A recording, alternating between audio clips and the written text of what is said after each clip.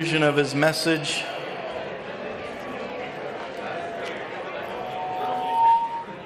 Matt mentioned last week at the conclusion of his message that we are beginning I don't know what to call this, I guess a bit of a mini-series where we'll take some short interruptions in our study through Acts to look at the book of 1 John. Now, there's both the reasons for this are one, because 1 John is a great book, and we want to focus on what God has for us there as we continue to seek to pursue our first love and seeing Jesus more clearly and loving Him.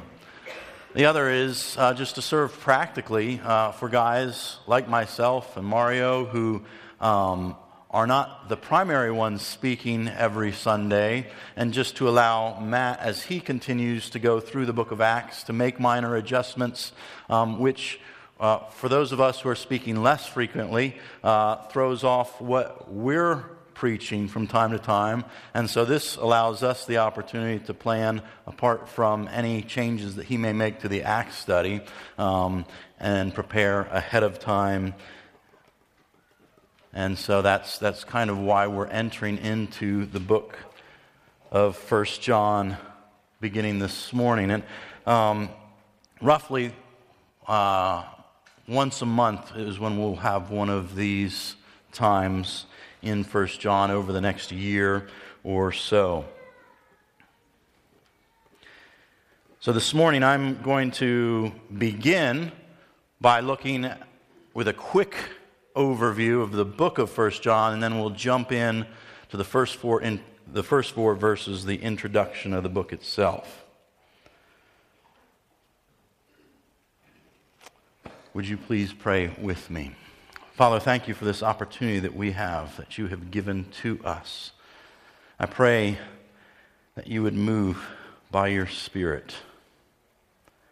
Give us ears to hear your word this morning. Give us hearts to understand. Give us will to follow. Lord, we need you. Apart from you showing up and speaking this morning, there is no profit to this time for us. So, would you help me as I speak? Would you help all of us as we listen? And would you glorify your name through our time together, we pray. Amen. The middle and the end of the 20th century, John Stott wrote nearly 50 years ago, are an epoch of fundamental insecurity. Everything is changing. Nothing is stable. New nations have constantly been coming to birth. New social and political patterns are continually evolving. The very survival of our civilization is in doubt before the threat of a nuclear war. These external insecurities are reflected in the world of the mind and of the spirit.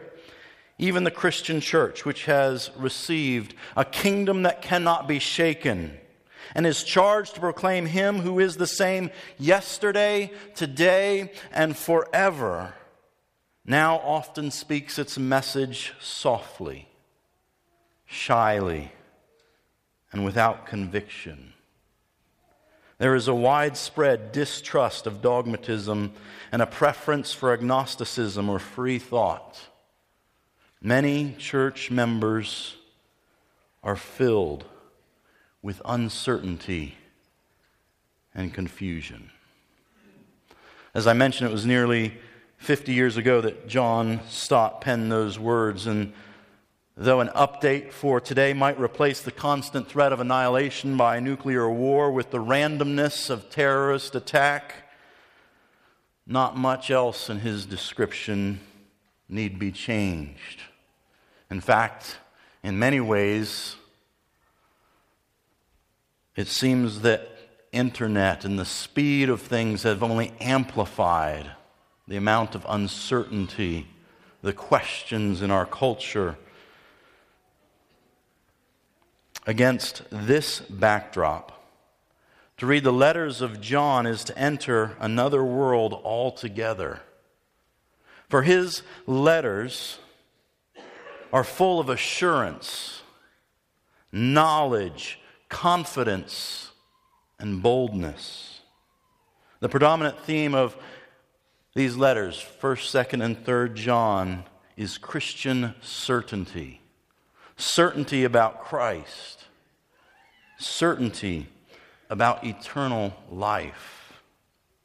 John knew that Christianity rises and falls on the person and work of Jesus Christ. The church's faithfulness to Him alone will determine her significance and relevance, no matter what the changing tides of the world around us threaten. The Apostle John, Jesus' closest disciple, one of 3 who observed the transfiguration, the one who Jesus entrusted the care of his own mother to as he hung upon the cross, the first one to reach the empty tomb, the last remaining survivor of the 12, wrote 5 of the New Testament books, saturated with Jesus, our only hope of eternal life. The Gospel of John, where we first become familiar with him, was written that we might have eternal life. In the Gospel of John, chapter 20, verse 31, he writes, "These are written so that you may believe that Jesus is the Christ, the Son of God, and that by believing you may have life in His name." And in John's Gospel, we see, more than in any of the other Gospels, clear pointing and declaring of Jesus' divinity. In 1 John, what we're going to be looking at, if the Gospel of John was written that we might have eternal life, 1 John was written that we might know that we have eternal life. One of the purpose statements of John writes into his letter is found in 1 John 5:13, where he says, "I write these things to you who believe in the name of the Son of God, that you may know that you have eternal life." And the bulk of this letter features tests of genuine faith. Do you obey God's commands? Do you believe Jesus is the Son of God? Do you love God and His children? Throughout this letter, we'll see that John wants those who profess Christ to test themselves to see if their faith is genuine. And he wants all true believers to be assured of their right standing with God. He doesn't want anyone who says they are Christian to be led astray by false teachers or to presume a false safety. But he's just as adamant that no genuine believer be crippled by uncertainty. So that's a bit of where we'll be going in the coming months as we look at John's first epistle. But for today, we'll focus on the first 4 verses. Chapter 1, verses 1 through 4, the opening, the introduction of this letter. As we do, listen to see whether you can hear that theme of certainty, of confidence and assurance coming through even in these first 4 verses. Read with me, 1 John chapter 1. "That which was from the beginning, which we have heard, which we have seen with our eyes, which we looked upon and have touched with our hands concerning the word of life, the life was made manifest, and we have seen it and testified to it and proclaimed to you the eternal life, which was with the Father and was made manifest to us. That which we have seen and heard, we proclaim also to you, so that you too may have fellowship with us. And indeed, our fellowship is with the Father and with His Son, Jesus Christ. And we are writing these things so that our joy may be complete. Where do we look to find our stability and our security? Is it in the next promising political candidate? Hope not. The lack of horrifying news in the evening feed? Success of our sports team? Our grades or our GPA? The number on the bathroom scale? A work performance or review? Where is it that we look to find our security?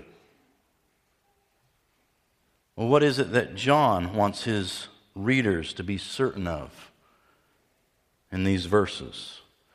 He wants us convinced that the one who has no beginning, who is eternal life, the incarnate Son, the second person of the Trinity, was made manifest. He appeared for us in the person of Jesus of Nazareth. And his hope in sharing this certainty is that his readers will share in the fellowship with him and with God, providing fullness of joy. We have a really simple outline this morning. 5 quick headings. Do we have those? No, where is that? Anyways, the eternal made manifest, we proclaim for fellowship and complete joy. If you want to put numbers by them, they'd be numbers 1 through 5. All right. That's our simple outline. And here's a simple statement if you want to go with it. The eternal arrived in time, producing joy from fellowship divine. That's our Dr. Seuss sighting of the morning. Let's begin with the first one, the eternal, that which was from the beginning. Again, just verses 1 and 2. That which was from the beginning, which we have heard, which we have seen with our eyes, which we looked upon and have touched with our hands, concerning the word of life. The life was made manifest, and we have seen it and testified to it and proclaimed to you the eternal life, which was with the Father and was made manifest to us. Much like the start of his gospel, in the beginning was the Word, and the Word became flesh. John starts by talking about the second person of the Trinity, the Son, in terms that are far beyond just his appearing in history as Jesus of Nazareth. John isn't starting with a manger scene and ending with the resurrection. He is going back to before the beginning, the Word of life, the eternal life, which was with the Father. The scope is much grander than just what John or anyone else had recently observed. Because there is nothing like a connection with the eternal to bring stability to the temporal. But we hear the words eternal life and just think of living a really, really, really long time. You know, like the sparrow who picks up a single grain of sand and flies and flies and flies until it reaches all the way to the moon. And it drops off that single grain of sand and then flies and flies and flies back and picks up another. And back and forth until every grain of sand on every beach around the world is emptied. And then he starts over again. If that's how we try and picture the idea of eternal life, then we've missed the point entirely. He is eternal life. Now, does that mean that we won't have an existence without end? No, that's not what I'm saying.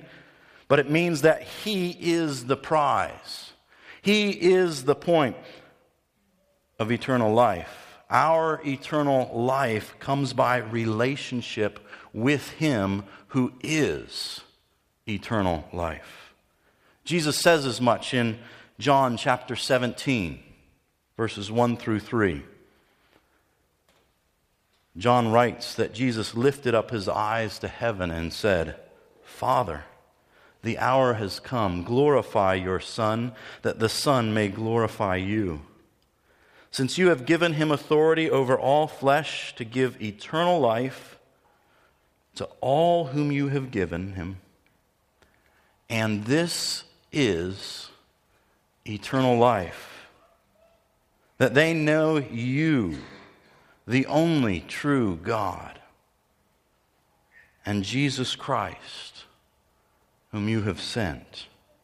And this is eternal life, that they know you, the only true God, and Jesus Christ, whom you have sent."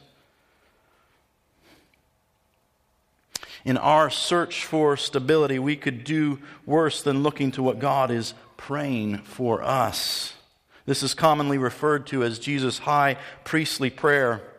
As I was reading it this week to help highlight this nature of eternal life, what is eternal life all about? I was struck in noticing that everything we are talking about this morning is found in this prayer that Jesus prayed for us.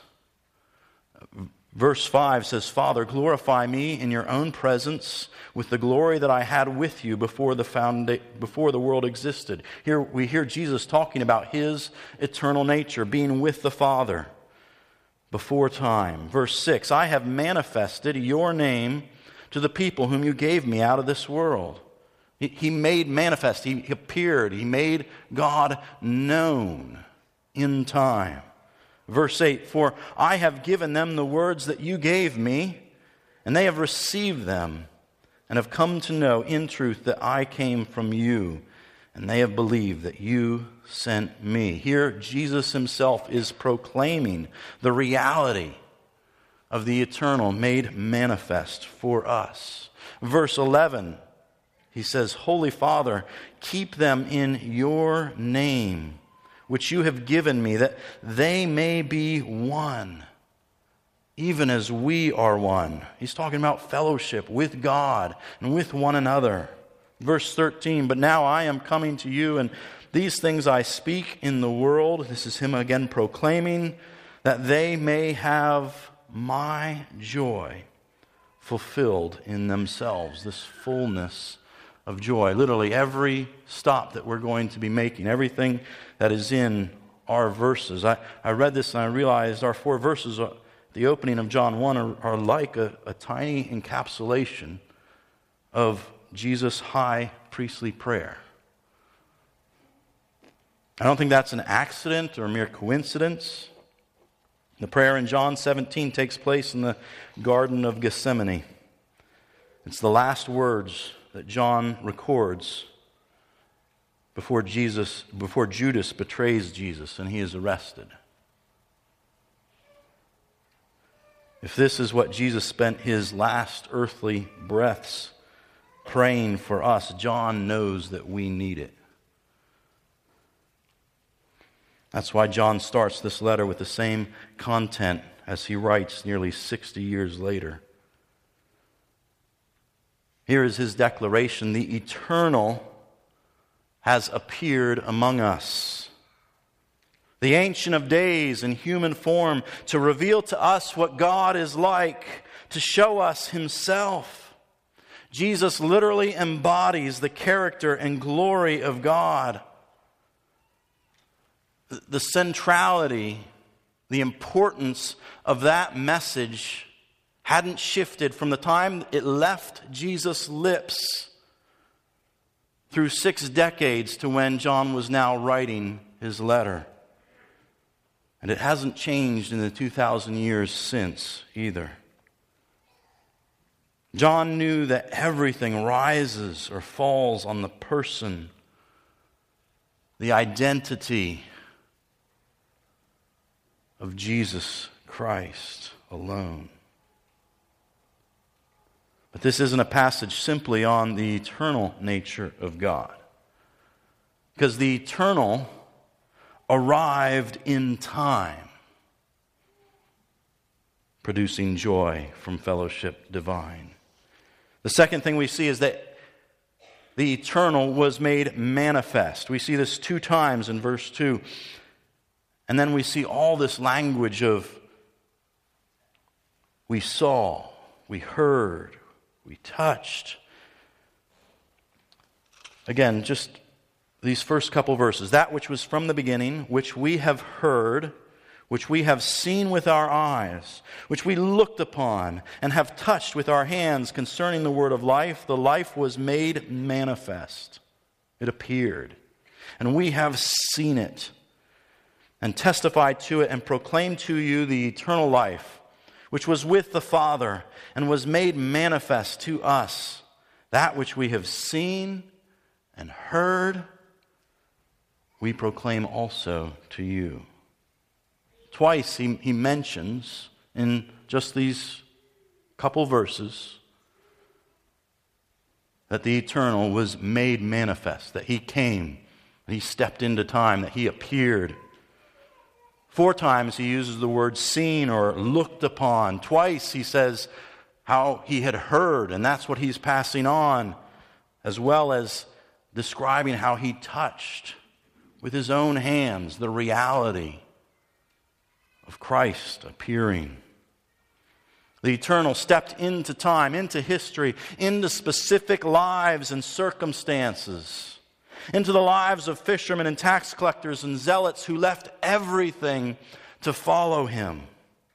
They lived with him, following him everywhere he went for 3 years. They saw the miracles. They heard the messages. They were confounded by his priorities, maddened by his failure to conform to their ideals and demands. No one was closer during his 3 years of public ministry with him night and day. They were the ones that looked into his eyes after he had been praying up all night.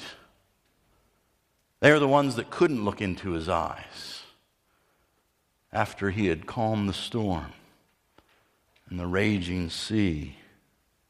They were the ones at his side when he overturned the money changers' tables, and the ones that he scolded when they were trying to keep the little children from bothering him.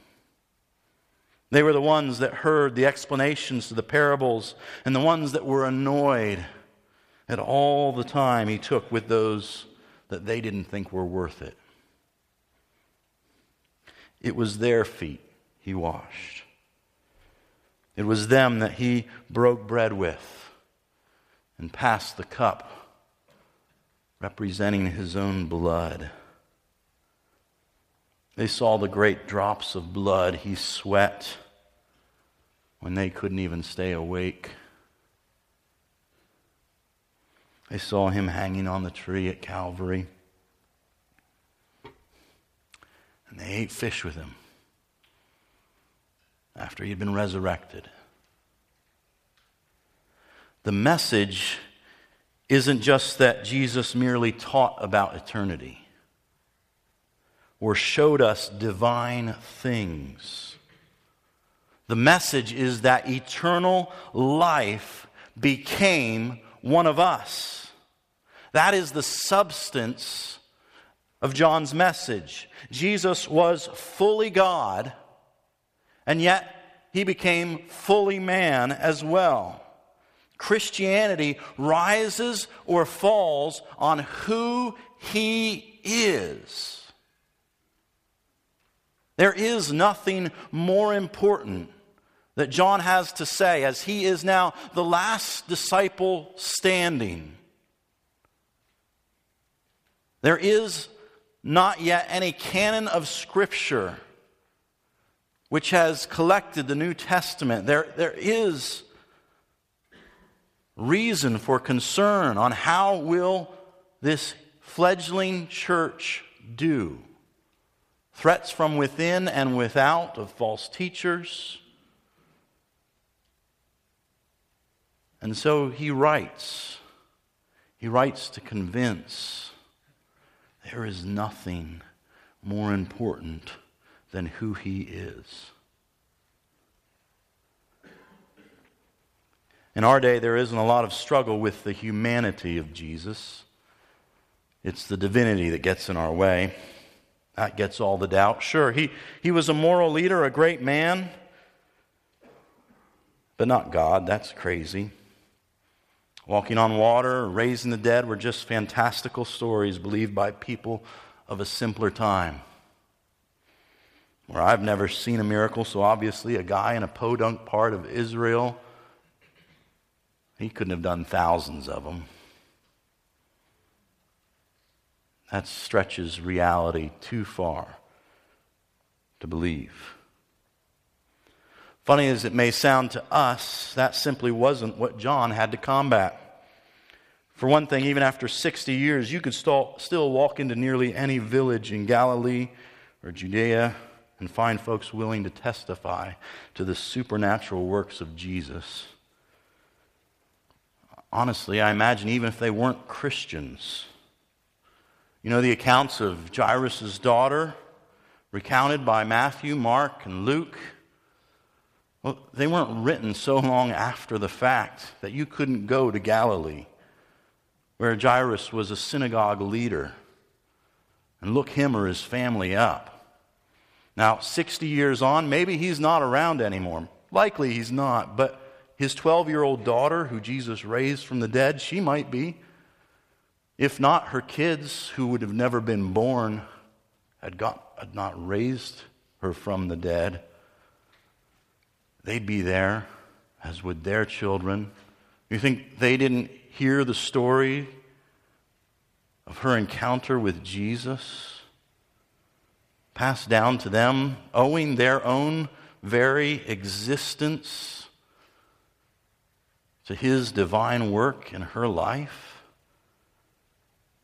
You think they wouldn't be ready to tell of that story to anyone who would listen? Or Lazarus, the Gadarene demoniac, or the thousands fed with a couple loaves and fishes, or the formerly lame and blind and demon-possessed, deaf and leprous that he healed in every village and town that he went through. You didn't have to be a Christian to say, I once was blind, but now I see. You can testify to the reality of God's amazing work, even if you don't fully understand it all. There's enough there to say something supernatural is going on. He's a man unlike any that has ever come or that have ever been around since.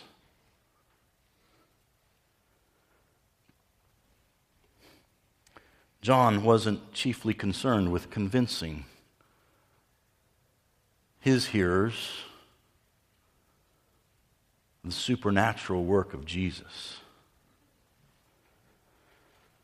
Another purpose we'll see John had in writing this letter was to protect his readers against false teachers. And one of the more popular heresies gaining traction at the end of the first century was that of Gnosticism, which believed in the spiritual and the supernatural, but they discounted and despised the material world.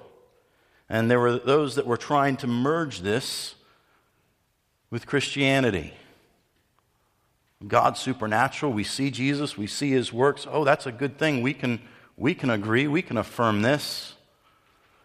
The only thing that's problematic is this Jesus being one of us. See, that was reprehensible because they despised the material world. They saw it as something that we're to be freed from, to be cleansed from. The goal is to get away from this. So the fact that he would come and become one of us kind of soiled him. So that couldn't have been the way it happened. He must have just been a ghost, a spirit.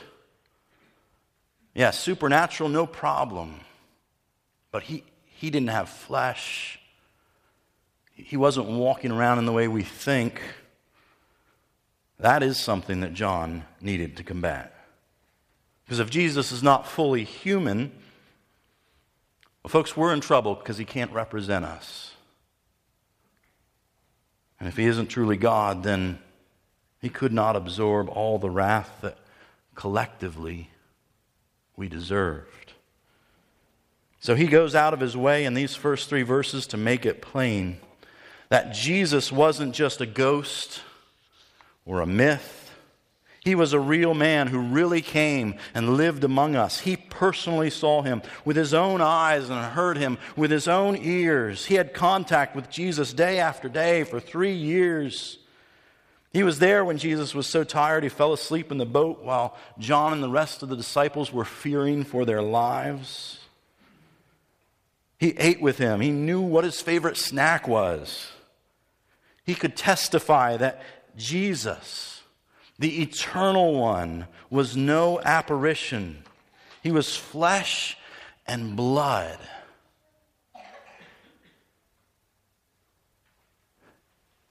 He felt his feet being washed by the hands of his teacher, his leader, the one he'd left everything to follow. Though it couldn't have seemed right. He may not have protested the same way Peter did, but do you think it didn't have a similar effect? Bearing the touch of Christ. His feet being dry, washed and dried by Christ himself.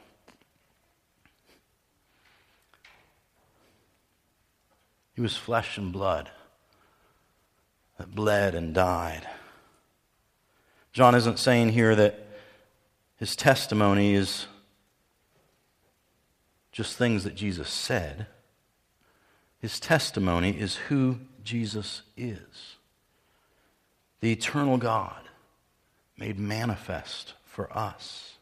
That is why he repeats again and again that he saw him and heard him and touched him with his own hands. He's telling us that he is real. He really came.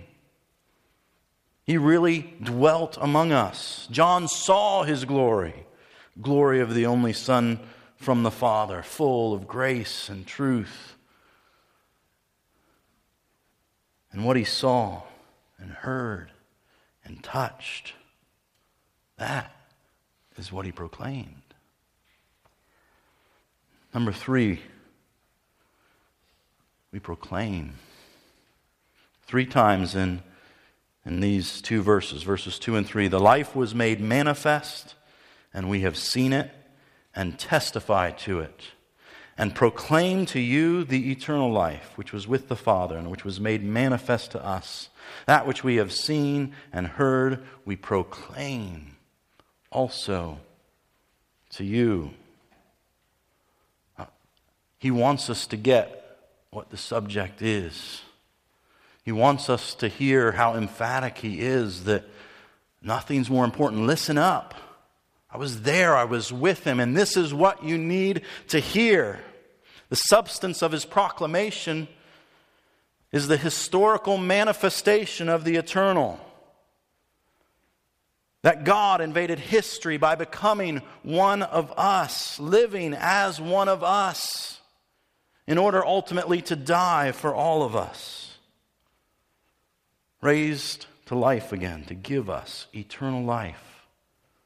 Because he is eternal life. The substance of the message is Jesus. Because everything hinges on who he is. This is John's attempt to speak peace and stability and security. Theologically, we must understand the nature of the incarnation, God becoming man.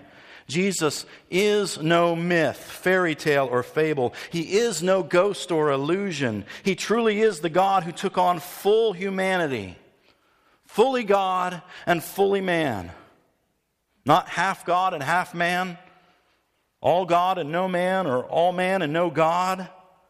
Nor is he just a man uniquely in touch with the divine. He is the God-man, like no one else who will ever live. He has always been with the Father, and at Bethlehem, He came to be with us. This is the wonder and the scandal of the incarnation. John Piper summed up the incarnation's significance this way. The stumbling block is that if the doctrine is true, every single person in the world must obey this one particular Jewish man. Everything he says is true, is law. Everything he did is perfect. His book claims a universal authority over every other book that's ever been written. This is the stumbling block of the incarnation. When God becomes a man, He strips away every pretense of man to be God. We can no longer do our own thing. We must do what this one Jewish man wants us to do. We can no longer pose as self-sufficient, because this one Jewish man says we are all sick with sin and must come to Him for healing. We can no longer depend on our own wisdom to find life, because this one Jewish man who lived for 30 obscure years in a little country in the Middle East says, I am the way, the truth, and the life. When God becomes man, man ceases to be the measure of all things. When God becomes man, man ceases to be the measure of all things, and this man becomes the measure of all things. This is simply intolerable to the rebellious heart of men and women. The incarnation is a violation of the Bill of Human Rights written by Adam and Eve in the Garden of Eden. It is totalitarian, it is authoritarian, imperialism, despotism, absolutism. Who does he think he is? God. The actual historical arrival of the eternal God in the person of Jesus of Nazareth is the message of John's proclamation. That's the message, but what that produces is why he proclaims it. That why is for fellowship with God and one another. Verse 3, that which we have seen and heard, we proclaim also to you, so that you too may have fellowship with us. And indeed, our fellowship is with the Father and with His Son, Jesus Christ. The word here is koinonia, fellowship, union. This is the oneness that Jesus was praying for in John chapter 17. And in both places, we see this overlap, this intermingling between fellowship with one another and fellowship with God. A little further down in chapter 17, still part of the high priestly prayer that Jesus prays. Verse 20, he says, I do not ask for these only, speaking of his disciples, but also for those who will believe in me through their word. That's us. That they may all be one, just as you, Father, are in me, and I in you, that they also may be in us, so that the world may believe that you have sent me. The glory that you have given me, I have given to them, that they may be one, even as we are one. I in them and you in me, that they may become perfectly one, so that the world may know that you sent me and loved them, even as you loved me. The way it's stated, both passages, 1 John, verse 3, and this end of John 17, with the degree of overlap and intermingling of fellowship with God and with one another, it almost reminds me of Paul's testimony of being confronted by Jesus on the road to Damascus, where he's persecuting the church, but Jesus confronts him and says, no, you're persecuting me. He's so aligned with his church that there's no distinction, no separation between the persecution that Paul is doing and carrying out against the church and that of Christ himself. And here there are no distinct boundaries between fellowship with one another and fellowship with God, which makes sense when even our interactions with one another contain the added element of the Holy Spirit indwelling each believer. God is in our fellowship. He is part of our conversations.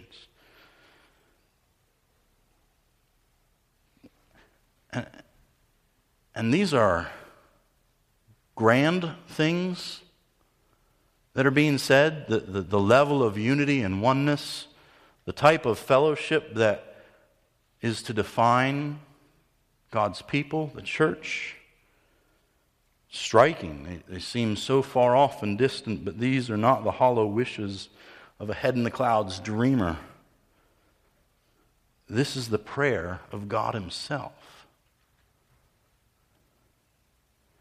And if, as James says, that the prayer of a righteous man avails much, how much will the prayers of God himself accomplish? Not only was this Christ's prayer, that his followers would be one, they would be together. Within hours of these words leaving his lips, he sacrificed himself, bearing the penalty of our sins so that we could be one with him and with one another. This is the sovereign God praying for our fellowship and unity. He will bring it about. Now, I'm not going to jump from there to care groups and say that if you're not going, it's a sin. Okay, I'm not going to do that. And if we ever do, call us on it. Because there is no scripture that says that care groups are a necessity. But we do have passages like this that talk about fellowship as a primary purpose of the incarnation itself. Now, we don't equate fellowship with care groups, but we do try to design care groups as a purposeful pursuit of fellowship. We provide the care group structure because we are convinced of our need for fellowship and the good that God intends to bring us through it. And we recognize how difficult fellowship can be practically when we are spread from Anderson to Moore, from TR to Gray Court. Care groups are not the only means available, but as far as established structures, the best means that we've come up with so far to provide consistent opportunity for meaningful fellowship to occur week after week. We provide them as a context so that everyone can have this vital arena of Christian life readily available to them. Now, it's only a context. Still takes all of us working together to actually make it happen. We have groups that meet on Wednesdays, Thursdays, Fridays, and Sundays. If you're not in one, let us help you find one. If you are in one but not consistent in pursuing fellowship, can I plead with you for your sake, for the sake of our entire body, your brothers and sisters, please don't neglect this gift. And if you're in a group and feel that fellowship isn't happening to your standards, please permit me just for a moment a brief pastoral admonition, because we know it is an imperfect structure that is comprised of imperfect components, namely all of us. So if anyone is unsatisfied with their present experience of fellowship, can I encourage you to first assess your own patterns and tendencies before being tempted to point fingers at anyone around you. Seek to grow in this area personally. After all, you are the only one that you have any ability or power to change, something I'm reminded of day by day. I can't change my kids. I can't make anyone do anything in their growth. I have enough trouble with myself. That's the one who I have to answer for, that I need to work on changing. If you are actively pursuing and growing in personal commitment and practice of fellowship and still find a lack in your present context, then I would encourage you to have a conversation with those in your group so you can all discuss helpful and reasonable expectations and commitments of walking this out together. Now, we're certainly not limited to care groups as the only place to pursue fellowship, but I would encourage you that it's a wonderful place to start. Now, since you allowed me that admonition, I also want to offer this encouragement. I already see this as an area of strength for this body. Sure, we can still grow, but I see it happening in the care groups I visit. I see it in the number of folks that are still hanging out here over an hour after our meeting has concluded every week. I see it in the number of folks that get together for lunch following the meeting and that get together throughout the week. I see it in those that open their homes to those needing a place to stay for weeks at a time or just needing an hour and a shoulder to cry on. I see it in those that go to the hospital and to homes of those that can't easily get out on their own, serving and sharing the Savior with every visit. It's in the texting and the phone calls and the Facebook conversations going on throughout the week, sometimes throughout the sermon.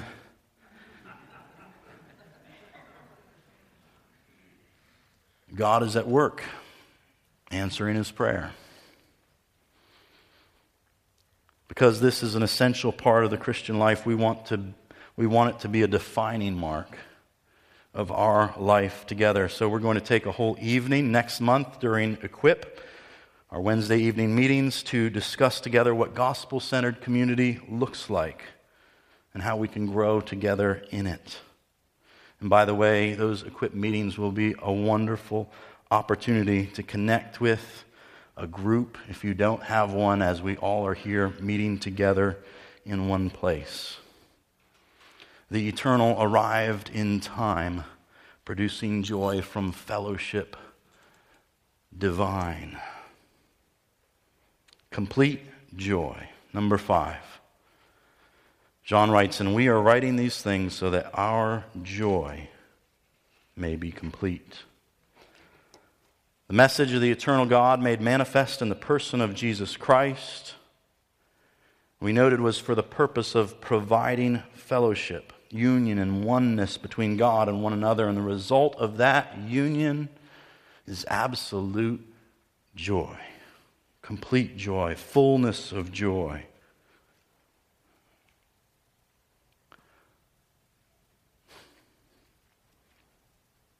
I don't know how to illustrate this better than the reality itself, especially the case of a parent longing for their child to know the true and living God.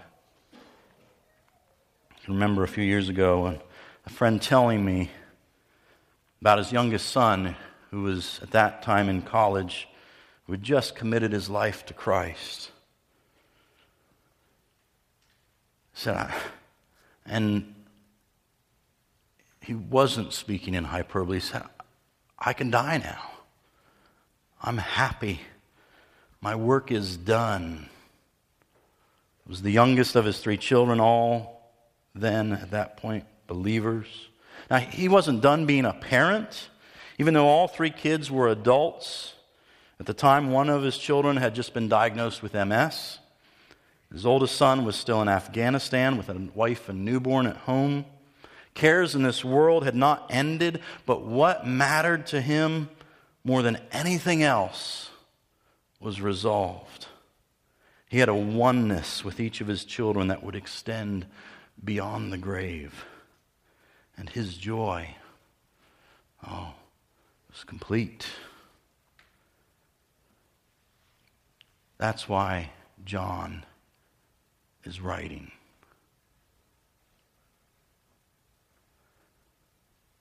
Speaking of stability and security, I know in our heart of hearts, this is where many of us as parents live.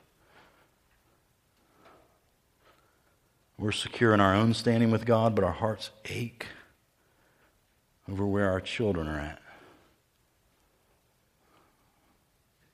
Many of us are not in the happy place of assurance with our children, which is particularly difficult for those with wayward teens or adult children that are not walking with the Lord. I've specifically just been praying for you this week. For those walking through this challenging road. Over the last couple of years, I've prayed with many of you personally over this. Not to mention, know what it's like from my own family. My brother that's not a believer. I've heard the heartache and seen the tears. And there usually is no revealed rhyme or reason. This applies to many of the best parents I know. Some of the best leaders I know. Some of the best Christians I know.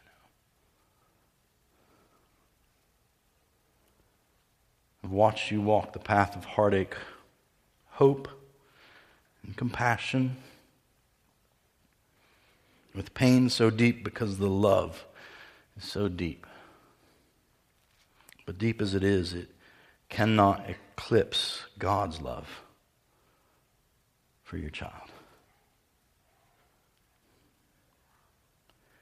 Your hope cannot originate with the love of your child's earthly parents.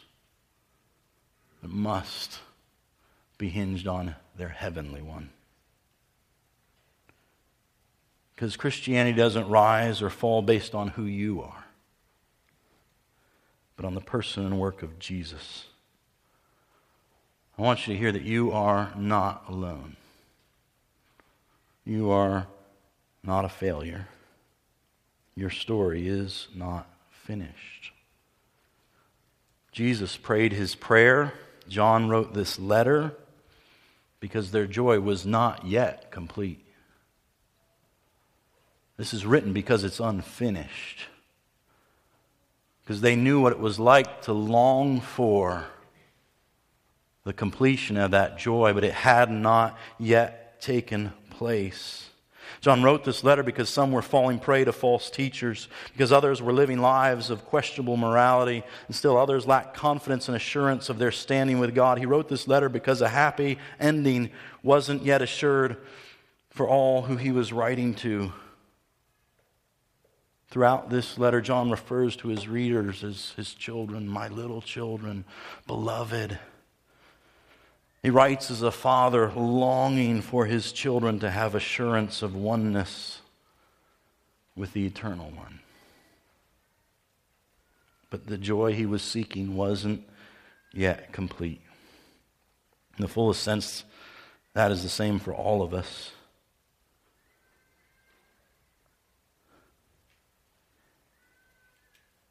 It's a future,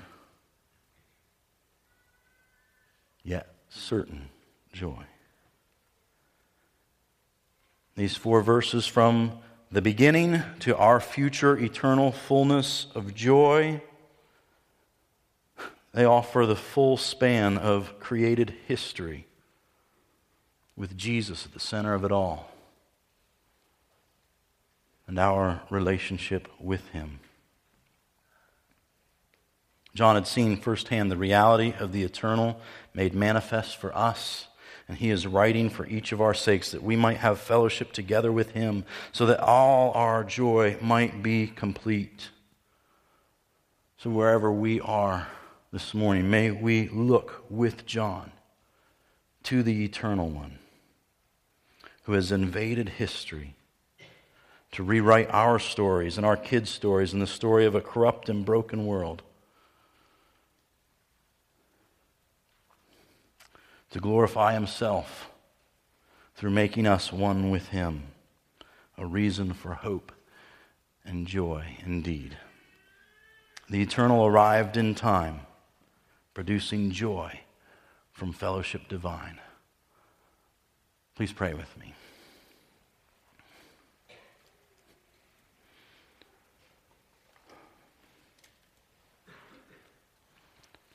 Lord, you alone know the state of our hearts. Would you speak to them now? For those that need peace, stability, security, would you, O eternal life, come and speak? Lord, would you be as real to us as you were to John, who saw and heard and touched and was so aware of you invading his world?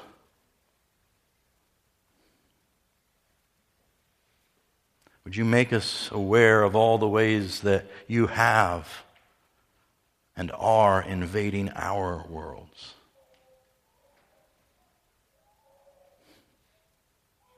May we see you as the great eternal one,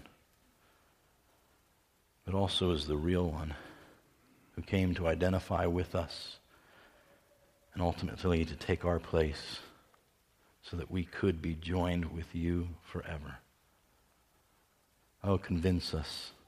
Speak this truth to our hearts. Overwhelm us with your love, we pray. Amen.